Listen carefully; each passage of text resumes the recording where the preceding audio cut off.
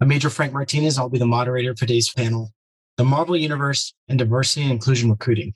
I'm a recent graduate from Air Command Staff College, and I'm joined by Dr. Doxworth Lawton from the University of Wisconsin-Eau Claire and Dr. Sandy from the University of Texas at Arlington. I'll have each of them introduce themselves, starting with Dr. Doxworth Lawton. My name is Salika Doxworth Lawton. I have a PhD from Ohio State, go Bucks. And I am the African American and military historian here for not just UW Eau Claire, but for the Northwoods Battalion, for the Wisconsin National Guard, Army National Guard, and Air National Guard. I have a book coming out on the 24th Infantry Regiment in Korea, and a second book coming out on veterans in the civil rights movement in Louisiana, the Deacons for Defense and Justice. So I believe Dr. Sandy. Hey, everybody. My name is Dr. James Sandy. I'm an assistant professor at UT Arlington, the biggest school you've never heard of. And I'm a military and cultural historian. I teach a slew of military history courses and pop culture courses. And this is right up my alley. I'm writing a book about war-centered comic books in the 1950s, 60s, and 70s. And so super excited to be a part of this. So for this panel, I will discuss my research about the Marvel Cinematic Universe first, or MCU. Then I'll pass it over to Dr. Sandy to provide some historical context. And then Dr. Doxworth Lawton will provide further goals, causes, and background on the expanded Marvel Cinematic Universe. We'll then conclude with a Q&A session. So I wrote my research paper entitled Reaching a New Audience, Capitalizing on the Marvel Cinematic Universe to Strengthen the United States Air Force as part of Dr. Torino's The Air Force in Fact, Fiction, and Film elective at ACSC. Getting to be in a class where you watch classic movies about the Air Force is pretty awesome, but Dr. Torino really did an excellent job in illuminating the history of the Air Force-Hollywood relationship, which is what made me think about the Air Force's current collaboration with Marvel Studios. I'm a huge MCU fan, and we all consistently hear about the success of its movies. I'm sincerely skeptical about there ever being a series of connected movies with the success of the MCU. So the Air Force needs to be a little bit more aggressive about supporting this pop culture phenomenon. In my research paper, I argue that Iron Man and Captain Marvel are some of the most effective modern day electronic Air Force public opinion tools for three reasons: iconic scenes with Air Force assets and characters, critical and monetary reception, and diverse recruitment and acceptance effects. I then provide some recommendations where the Air Force can work with Marvel Studios to increase support for films that prominently feature diverse characters with an Air Force background to bolster diversity and inclusion initiatives. Iron Man is considered to be the keystone movie of the MCU. The support the DoD gave Iron Man was instrumental to the film's success, which jump-started the MCU series of films. Captain Marvel was Marvel's first female-led superhero movie, and the film was an incredible opportunity for the Air Force to highlight a superhero with an Air Force fighter pilot background. There's actually a very aggressive marketing campaign the Air Force did with Captain Marvel called Origin Story, which reached a massive and diverse audience.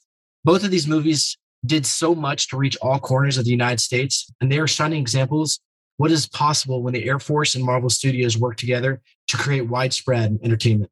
So now that we know a little bit about how impactful MCU can be for the Air Force, I'll quickly review some of my recommendations that I wrote about in my paper. First, Air Force should run an ad campaign with the release of the Marvels on 17 Feb 2023, just like they did with Captain Marvel. Second, we need to provide DoD support to the production of Armor Wars on Disney+, which features War Machine as the main character, who's another Air Force fighter pilot. Third, continue to promote former Air Force pararescueman Samuel Wilson, also known as the Falcon, and the new Captain America. Fourth, use Benjamin Grimm, also known as the Thing in the Fantastic Four, to show the excellence of an Air Force pilot career in the upcoming Fantastic Four reboot, which is a great opportunity since the last few Fantastic Four movies have been kind of terrible. And finally, aggressively approach Marvel Studios to see if an original movie proposed by the Air Force based on a Marvel character is possible, such as Monica Rambeau as a new Captain Marvel with flashbacks about her mother, Maria Rambeau's career as an Air Force pilot. That's my research in a brief nutshell. Since I'd really like to hear our experts' thoughts, I'd now like to hand it over to Dr. Sandy to provide some detailed historical context. Thanks, Frank. I want to thank Major Martinez for a really interesting paper and perspective on this link between the Air Force and the MCU. Like I said, I'm a historian. and professor of both military history and pop culture. So this is really right up my alley, right? Forgive me, everyone involved, for bringing up something about the Navy and not the Air Force, but I think it's only right to start with this really relevant and successful example of pop culture and military aviation with Top Gun, right? As the sequel, Top Gun Maverick, is currently smashing the box office and, according to some sources, revitalizing American cinemas. We have perhaps one of the best opportunities to link popular culture phenomena and their impact on military recruiting, image, and interest. Direct impacts and consequences can be tricky to grasp, tricky to quantify, but as the Navy is currently probably hoping for a rush of fresh, eager faces and an image update for everyone ready to be the next Maverick, Phoenix, or Warlock, it's just too easy and fun for me not to bring up right now. Immediately after the original film's release in 1986, the Navy reported a nearly 500% increase in recruits from the previous year. According to a 1993 Navy recruiting survey conducted in the wake of the original film, more than 30% of new recruits indicated that television shows and movies like Top Gun had a strong influence on their decision to join the Navy. Although that same survey indicated that physical brochures were the actual leading influence on recruits deciding to join, I think this is still significant. However, we view movies like Top Gun and this red hot sequel, which some predict to top 600 million at the domestic box office, which would be a middle of the road Marvel release. I do think films are really important, and your plan to more effectively utilize the Air Force's relationship with Hollywood to bolster institutional image and future recruiting is a good one. One more piece before we leave Tom Cruise. I saw the new Top Gun relatively early on in its release and in a packed IMAX theater. And I found it really interesting. The last regular commercial before the movie preview started was a rather long, aggressive, and semi-amorphous advertisement for the USAF, right? It was the very last thing that played, and it was a bunch of fighter planes and Air Force personnel doing what they do best. And I'd be really interested to know how common that was across theaters. I don't know if that was an opening day thing or not, but I thought it was poignant. That the last thing you see before any other movie was a really well done advertisement for the Air Force. Frank, I'd point you to Michael Paris's 1995 book, From the Wright Brothers to Top Gun: Aviation, Nationalism, and Popular Culture. It's a really interesting kind of canvassing of the relationship between film and aviation specifically, and not only the production relationship, but also kind of the imagery and things like that. It deals extensively with this relationship you're looking upon. It starts with wings, which you rightfully mentioned at the outset of your paper, right? Which, I teach an intro to pop culture class, and I always show parts of wings. And I think I'm doing my part in having the undergraduates of America introduced to this really wild movie that came out almost 100 years ago. There's this long and established connection between Hollywood and military aviation that I think you're right on the money with. Now, to something a little more relevant, I'd like to briefly discuss the history of comic books and representations of the American military. As the American comic book industry really came into its own at the end of the 1930s with the birth of Superman, images of warfare and American military personnel quickly followed. Both large and small publishing houses built their businesses partly around this genre of war comics. From the superhero tales of Captain America, Sergeant Rock, and Sergeant Fury, both DC and Marvel used the Second World War as a simple and popular story device. It's really a no-brainer. Our Army at War, Two-Fisted Tales, and Frontline Combat emerged as the leading war comic series selling the Army, Navy, and Marines to a diverse array of young Americans. The military quickly became one of the primary audiences for these war comics. And as the Cold War escalated, American PXs at home and abroad stocked the latest comic book issues from both big and small publishers. Less familiar comic houses like Charlton made military-centered comics the central pillar of their business, with a slew of titles: Fightin' Army, Fightin' Navy, Fightin' Marines, and yes, starting in 1956, Fightin' Air Force. By the early 1960s, war comics as a genre were selling nearly the same number of copies as DC and Marvel's frontrunners, Batman, Superman, Wonder Woman, and even Spider-Man. This genre was something that sold as well as the superheroes in their heyday. But something changed. As the Vietnam War dragged on and Americans became more critical of conflict and America's martial actions, these war titles started losing their popularity, with nearly all of the titles and some of the publishers ceasing production by the mid-1970s. They didn't go down without a fight, though. as the American cultural landscape changed with the Vietnam War as its backdrop, comic publishers pushed themselves to create a more relevant and often more inclusive product and image. Sergeant Rock, DC Comics' leading man on the front lines and the subject of a soon-to-be finished book by me, found himself openly questioning conflict while his storylines increasingly spoke to issues of racial discrimination, genocidal violence, and other relevant topics of the day. Joe Kubert, the famous director of DC's publications during the decade, affixed a simple yet powerful logo at the end of every war story after 1965. It read, "Make War No More." New titles popped up seeking wider audiences. DC's short-lived Men at War was the first DC war comic to star an African-American soldier, Ulysses Hazard, codenamed Gravedigger. Kubert and the DC team are on the record that Gravedigger represented a direct attempt to diversify their cast of characters. The title lasted just 3 short years, but represents a powerful diversification by one of the 2 big comic houses in their war-centered titles. Paul Hirsch wrote a book in 2021 called Pulp Empire, and it's really relevant as we talk about the manipulation and use of popular culture, especially comic culture, by governmental agencies and branches of the American military. Hirsch offers one of my absolute favorite definitions in the field, as he refers to comics as trash culture.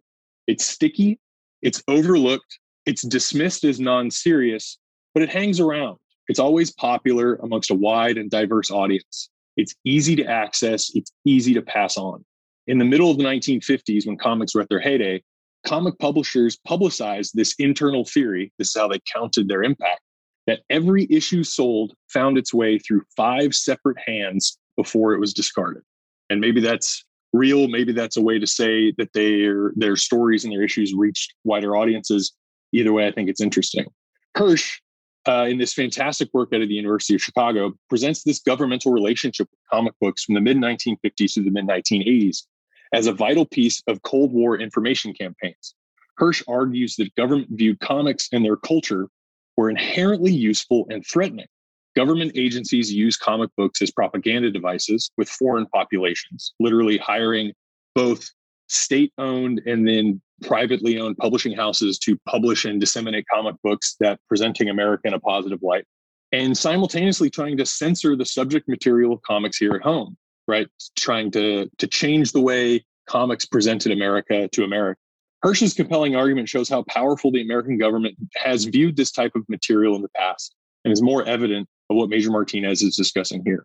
And I would ask, I don't know, is how compelling is this path to the USAF currently, right? Are you suggesting an increase to an already decided upon position, or is this something bigger and broader than the Air Force has done to this point? Now, to comment quickly on your recommendations, it seems like the upcoming slate of MCU movies and television shows already includes a good deal of USAF-related characters and story arcs, and is a ripe environment for the USAF to offer support, consultation, and corresponding materials of their own. Characters like James Rhodes and the Rambo family are going to occupy center stage in the universe's next iteration, and highlighting their careers and lives as Air Force officers seems almost too easy. There are other comic titles that I'd be interested if you had any thoughts on that could come into play here from the other large house, DC Comics and the Black Hawk series. This ragtag group of American and European fighter pilots born out of the fires of World War II are ripe for a reboot, channeling these Thunderbird-esque uniforms and an ethnically diverse cast of characters whipping through the skies in sleek fighter planes. There has been a rumored reboot of this film by Steven Spielberg for a number of years, but I'd be interested to see if you had any other thoughts. All in all, I think Frank hit the nail on the head here. And as the USAF looks to present its modern identity, polish its reputation, and even bolster recruiting in the 21st century, I think partnering with pop culture behemoths like Marvel and DC is a no-brainer. And so I'd ask you to kind of expand with this brief question here. In which of these areas do you believe the greatest benefit exists for the USAF going forward? And maybe expand a bit on how you think the Air Force can achieve that. And with that, I'll pass it on to Selika. Always an adventure to go last. I do have to say that I'm in a mixed marriage here. My husband is DC and I'm Marvel. This does give me a little bit of a chance to geek out. And unfortunately for y'all will hear it. So I want to start by saying that for multicultural people and diverse people, who I believe are the targets of the recruitment, especially across gender, that Frank talks about, that Major Martinez talks about. The military, and especially the Air Force, and I really emphasize the Air Force here, have been bastions that prove competence, confidence, masculinity for men, and for women, a different type of femininity. It's one of strength and smarts, but it's the idea that you prove and you earn and deserve your citizenship by fighting for the country. And that's reflected in the Marvel universe, cinematic universe. And I'd also point out Wonder Woman as a throwaway, really with her connections to USAF. Also talks about this alien coming down here and being in many ways seduced by the ideas of liberty and justice for all of the US Constitution. Now, this sets us up for these movies to be really a good antidote to the major problem for recruitment for the USAF. And I did a little bit of this work at Rand Corporation when I was there. And that is, how do you recruit high quality youth from marginalized backgrounds when they are suspicious of the military and government? So this ambivalent relationship between marginalized groups with the branches is expressed in some ways through pop culture. And that the evolution of that pop culture shows the evolution of that ambivalence. In the 1970s, Jimi Hendrix, Bill Withers, et cetera, a number of our pop icons were military veterans. While today, there are very few pop icons who are veterans. When you look at the 1970s, there's a huge amount of movies that are about the military experience, whether they are positive or negative. When you come today, the movies are a little more sparse and a lot more ambivalent. While the movies have been vehicles for integration, the biggest question they have had to answer is the philosophical question: why fight for a country where majority people get away with discriminating against your group? And here we see comic books and movies stepping up to really address those issues.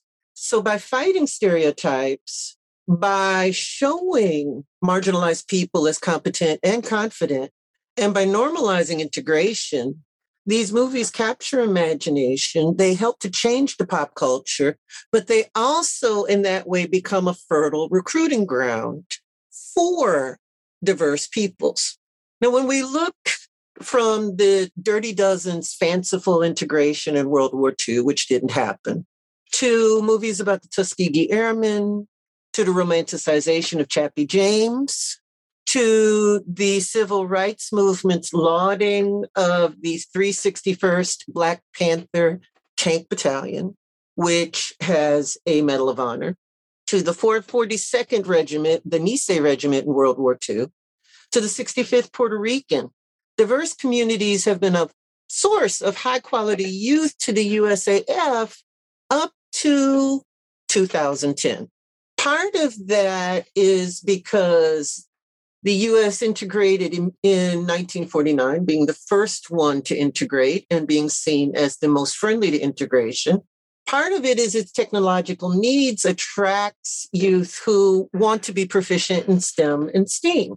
But a major problem today is a culture that does not see the military as a natural route for marginalized youth, and new competition from private and governmental actors, private industry, and especially for the Air Force, your competition is the Navy in terms of technological support. I liked your paper, but what I really wanted to do is go deeper into the how and how it meets the goals a bit more, if this makes sense. So I want you to encourage this history. I especially want you to read Nalty's Strength for the Fight, but we have some more modern pieces as well, and I'll talk about them throughout this. Many of the characters in the Avengers universe that you talk about originated in the 1960s. Their raison d'etre, such as Black Panther, was to talk about integration. And while you focused on Falcon and the others who were explicitly USAF, I'd like for you to start looking at some of the ones who are more subtly warriors, but who can also point to the USAF. Does that make sense? So while, talking about how Falcon moves to Captain America is good and Ms. Marvel moves to Captain Marvel, you need to talk about the why, and that's where you use the history, not just the comic book history, and not just the canon, because ironically, the canon does help you. You have to decide whether you want the comic book nerds or not, but it does help you. Iron Man, for instance, by canon, there's an African-American Iron Man coming up because Tony Stark is now passed away. If you're looking at the canon, if the MCU follows the canon, one of his bodyguards picks up the suit because that person is ex-military in canon. So you want to talk about that, but you also want to answer one of the big questions of the Cold War, and it isn't answered by the Avengers. It's answered by the X-Men. And Dr. Sandy is smiling because he knew X-Men had to show up someday. So, looking through, I really want you to talk a little bit more about the issues the U.S. Air Force faces in these recruits. So that should be in your background. There's a huge amount of information on that, barriers to recruiting high quality youth. I actually have my name on a much older document, and it's called The Pipeline, which is the recruitment and retention of gender and racial minorities. But there's huge literature on that. So I really want you to make the case that they need to do it. And right now you're glancing over it, but you get a hard-tailed senator, that hard-tailed senator is going to look at you and say, so what? So make that case. But I'm also going to suggest that on top of Iron Man and on top of fighting Thanos, we come back to one of the most popular of the icons for the multicultural universe, and it's Shuri. I couldn't get the big Shuri because my 15-year-old daughter threatened to let me have it if I took it out of her cold, dead hands. That gives you an idea of the attraction of Shuri. For young girls with multicultural and majority backgrounds, European and other groups, Shuri is an attraction.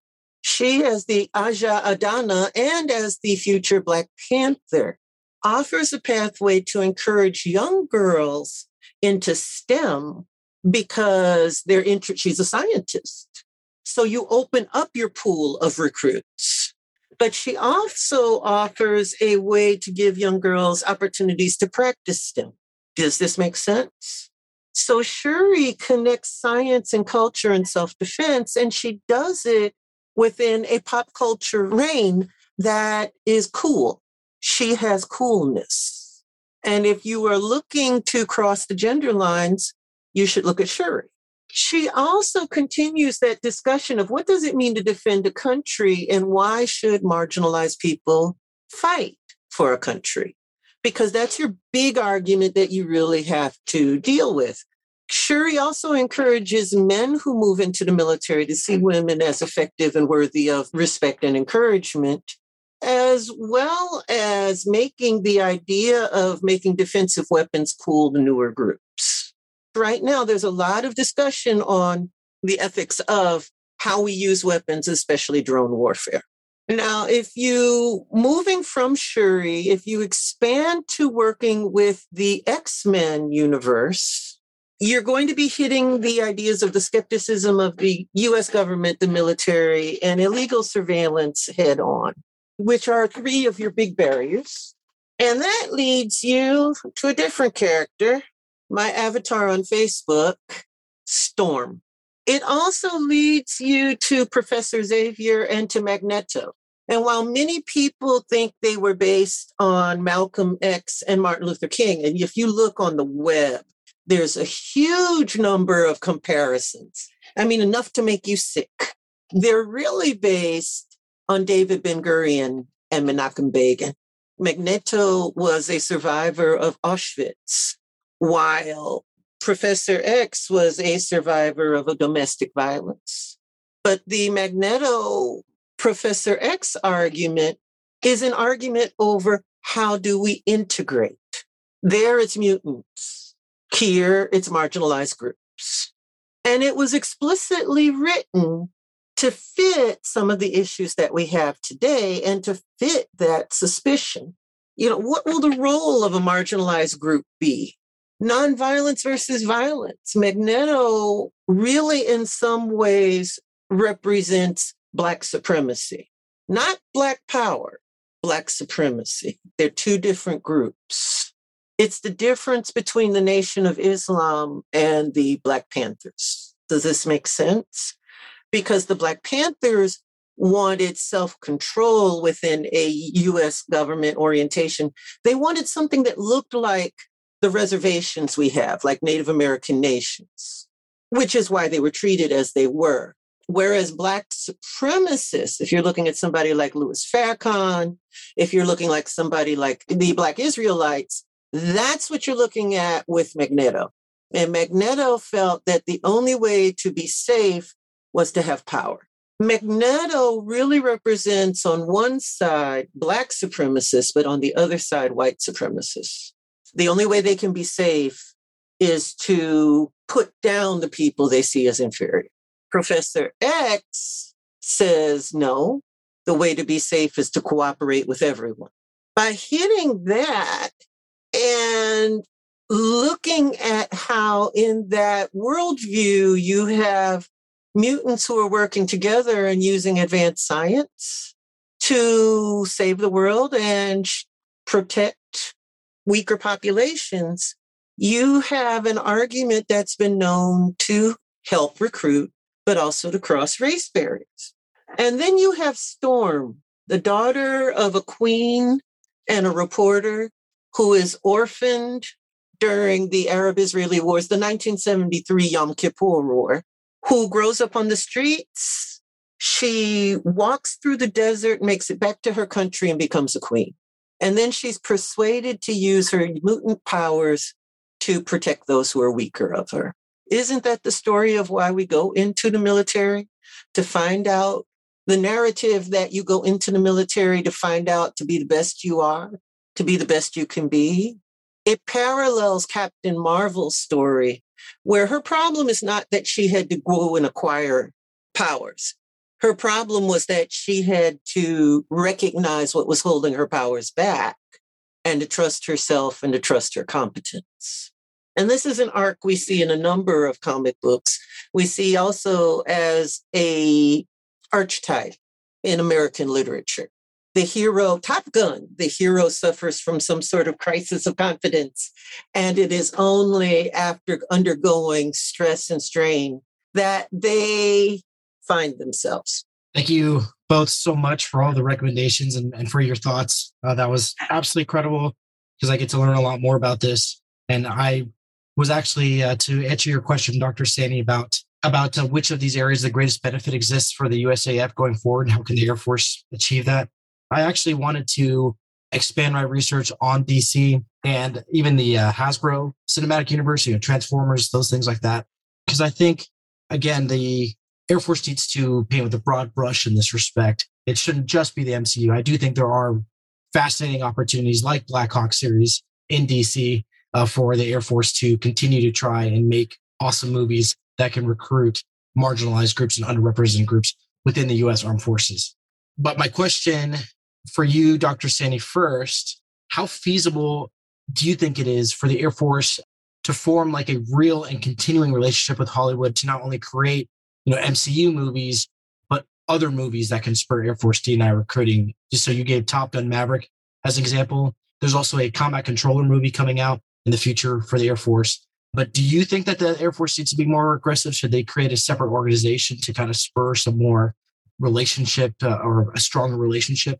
So it's a really interesting question. And I don't want to speak too far outside my knowledge base here, but, I think, and again, I hate to keep going back to Top Gun, but it's just this really fascinating example, right? You hear all these stories coming out, right? That the Navy supposedly charged the film crew, it was like $11,000 an hour for the filming with their jets, right? Which I don't understand the economics of that, but I'm go ahead and say that that's probably pretty cheap. And I don't know what the motivating factor there is, right? You have this kind of original built-in cultural base with the original that was kind of this kind of no-brainer sequel.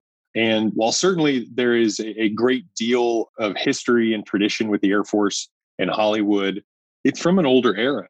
You have, the Iron Eagle films from the 80s, and certainly a great deal of Air Force and Hollywood relationship from the 1950s with the Cold War, nuclear arms races, things like that, thinking of films like Failsafe and, maybe less positive representations of the Air Force and things like Dr. Strangelove. But, the direction with MCU, I think, is a really great idea with other built-in popular IPs. If you're looking to achieve the things we're talking about here, I think the Air Force needs that standalone, standout piece of IP that is centered around the Air Force, right? What I think makes Top Gun work so well, besides people seem to like jets flying really fast close to cameras on film, is that the Navy culture is really present in the Top Gun films, right?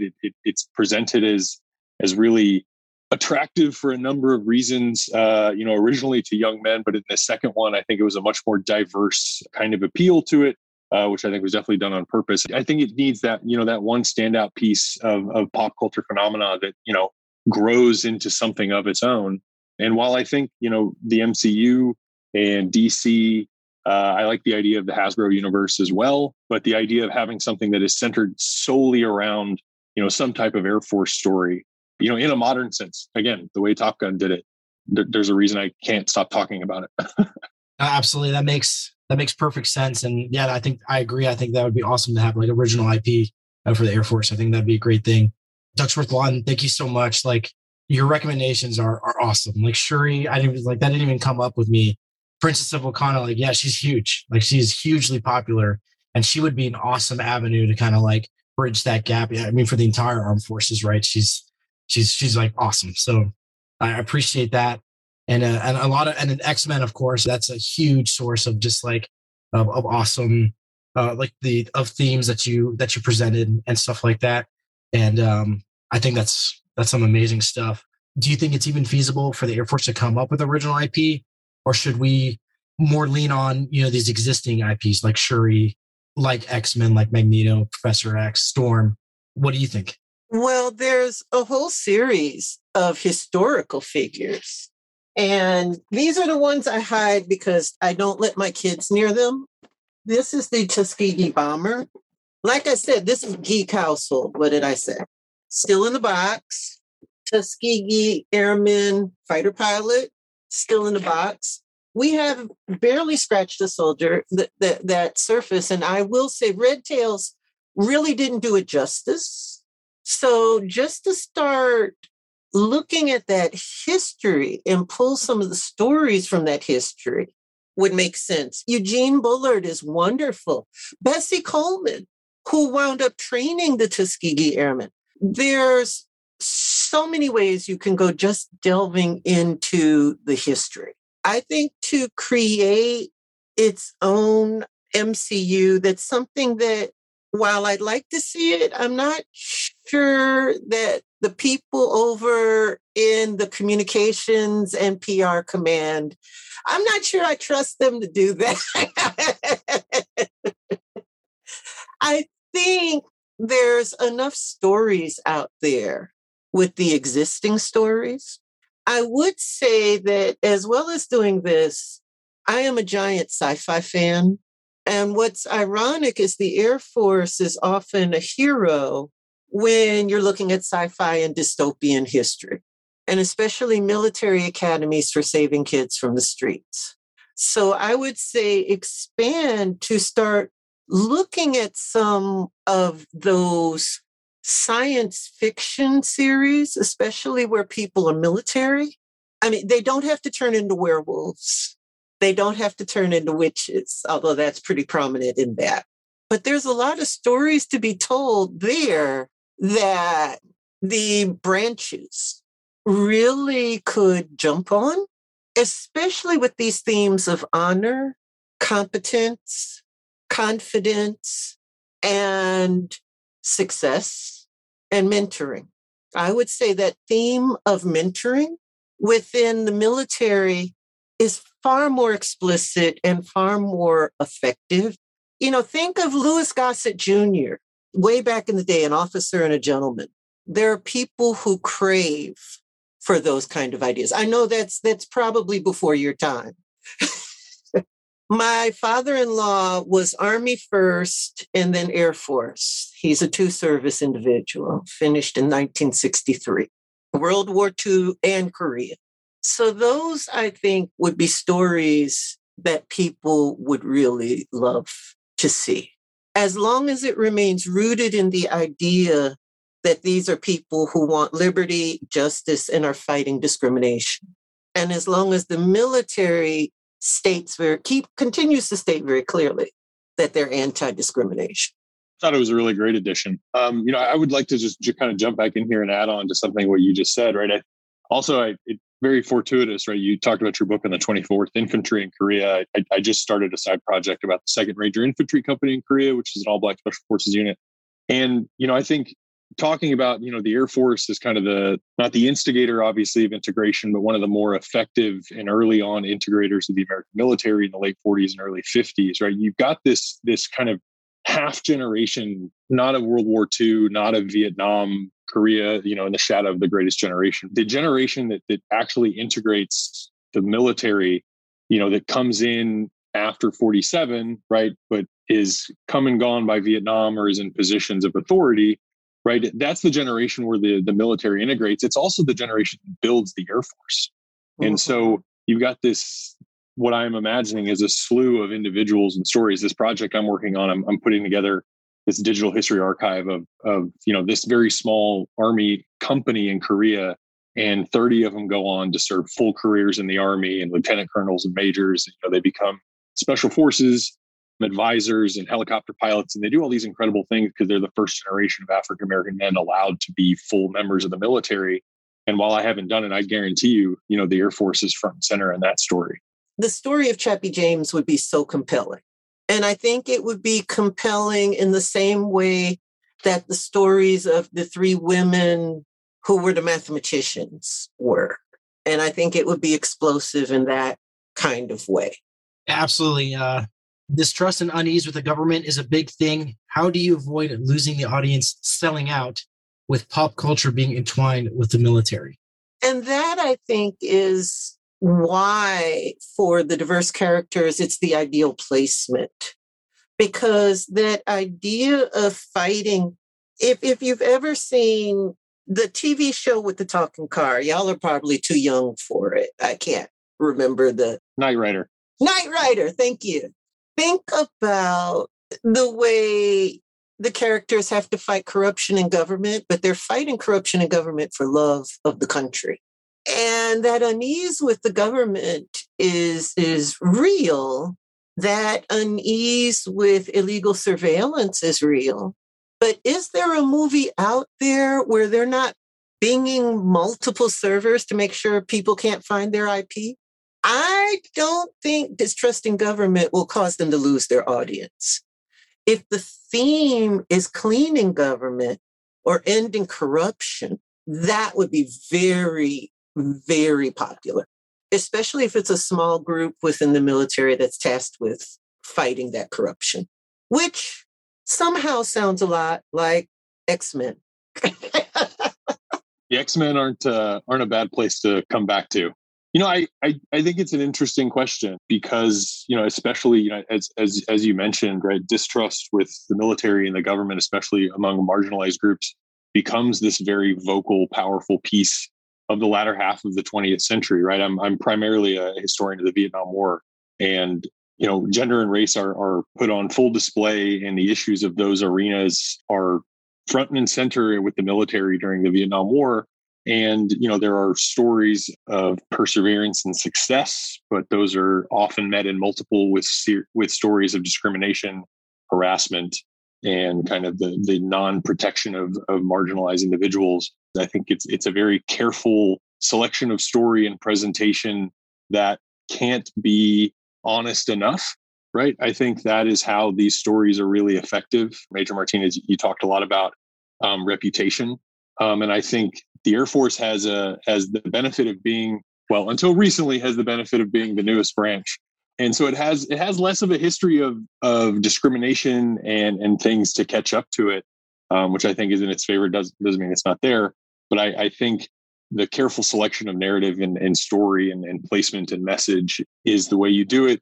I've been thinking about this the whole time. I think the Air Force is really perfectly built because of its connection to technology and education. It's rather forward-leaning stance in its entire history, right on the leading edge of whatever it wants to be on. I think it's ripe for what we're talking about here.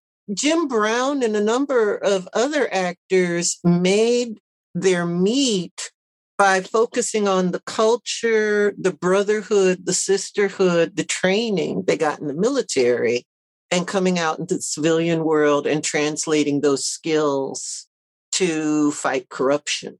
Some of them, and that's where Knight Rider and a couple of other TV shows come in, use those skills within the context of the military. If we're looking at the 70s, we're thinking the $6 Million Man. But you have this theme of negotiating the institution, but protecting the institution by trying to get rid of corruption, fighting it. So that narrative, though, that emphasizes the culture of teamwork, the narrative that emphasizes the culture of competence, and a narrative that emphasizes using your competence in creative ways to protect the public and to protect everyone else. Those would be powerful narratives towards recruitment. No one goes into the military for, we'll give you a gun and you'll shoot people. They go into the Air Force, like two of my cousins who are Air Force colonels, because they want to protect people. They want to take care of people. And because they love the institution and they want to maintain the culture of the institution. I could see you definitely influencing some of the Star Wars canon now that I'm thinking about it, because a lot of the heroes of the Star Wars canon are pilots, if you think about it. And it's a diverse world. It's a very diverse set of worlds. Yeah, absolutely. That would probably be a perfect recruitment ground for Space Force or Air Force. Just because I thought of it, we're talking reboots, we're talking about the 80s. I'd love to see a new Last Starfighter. It seems pretty perfect. Stargate SG-1, gotta get another one. For me, I think, Major Martinez, you're on the right track in this competition for these small cohorts. And I didn't go into the fact that we have far smaller cohorts today, and that's not going to ease up. So the Air Force has to begin to think about how it's going to compete in the world. But this is where, on behalf of Dr. Sandy and I think the Air Force should look to its history. And maybe they can repackage some of the narratives of their histories.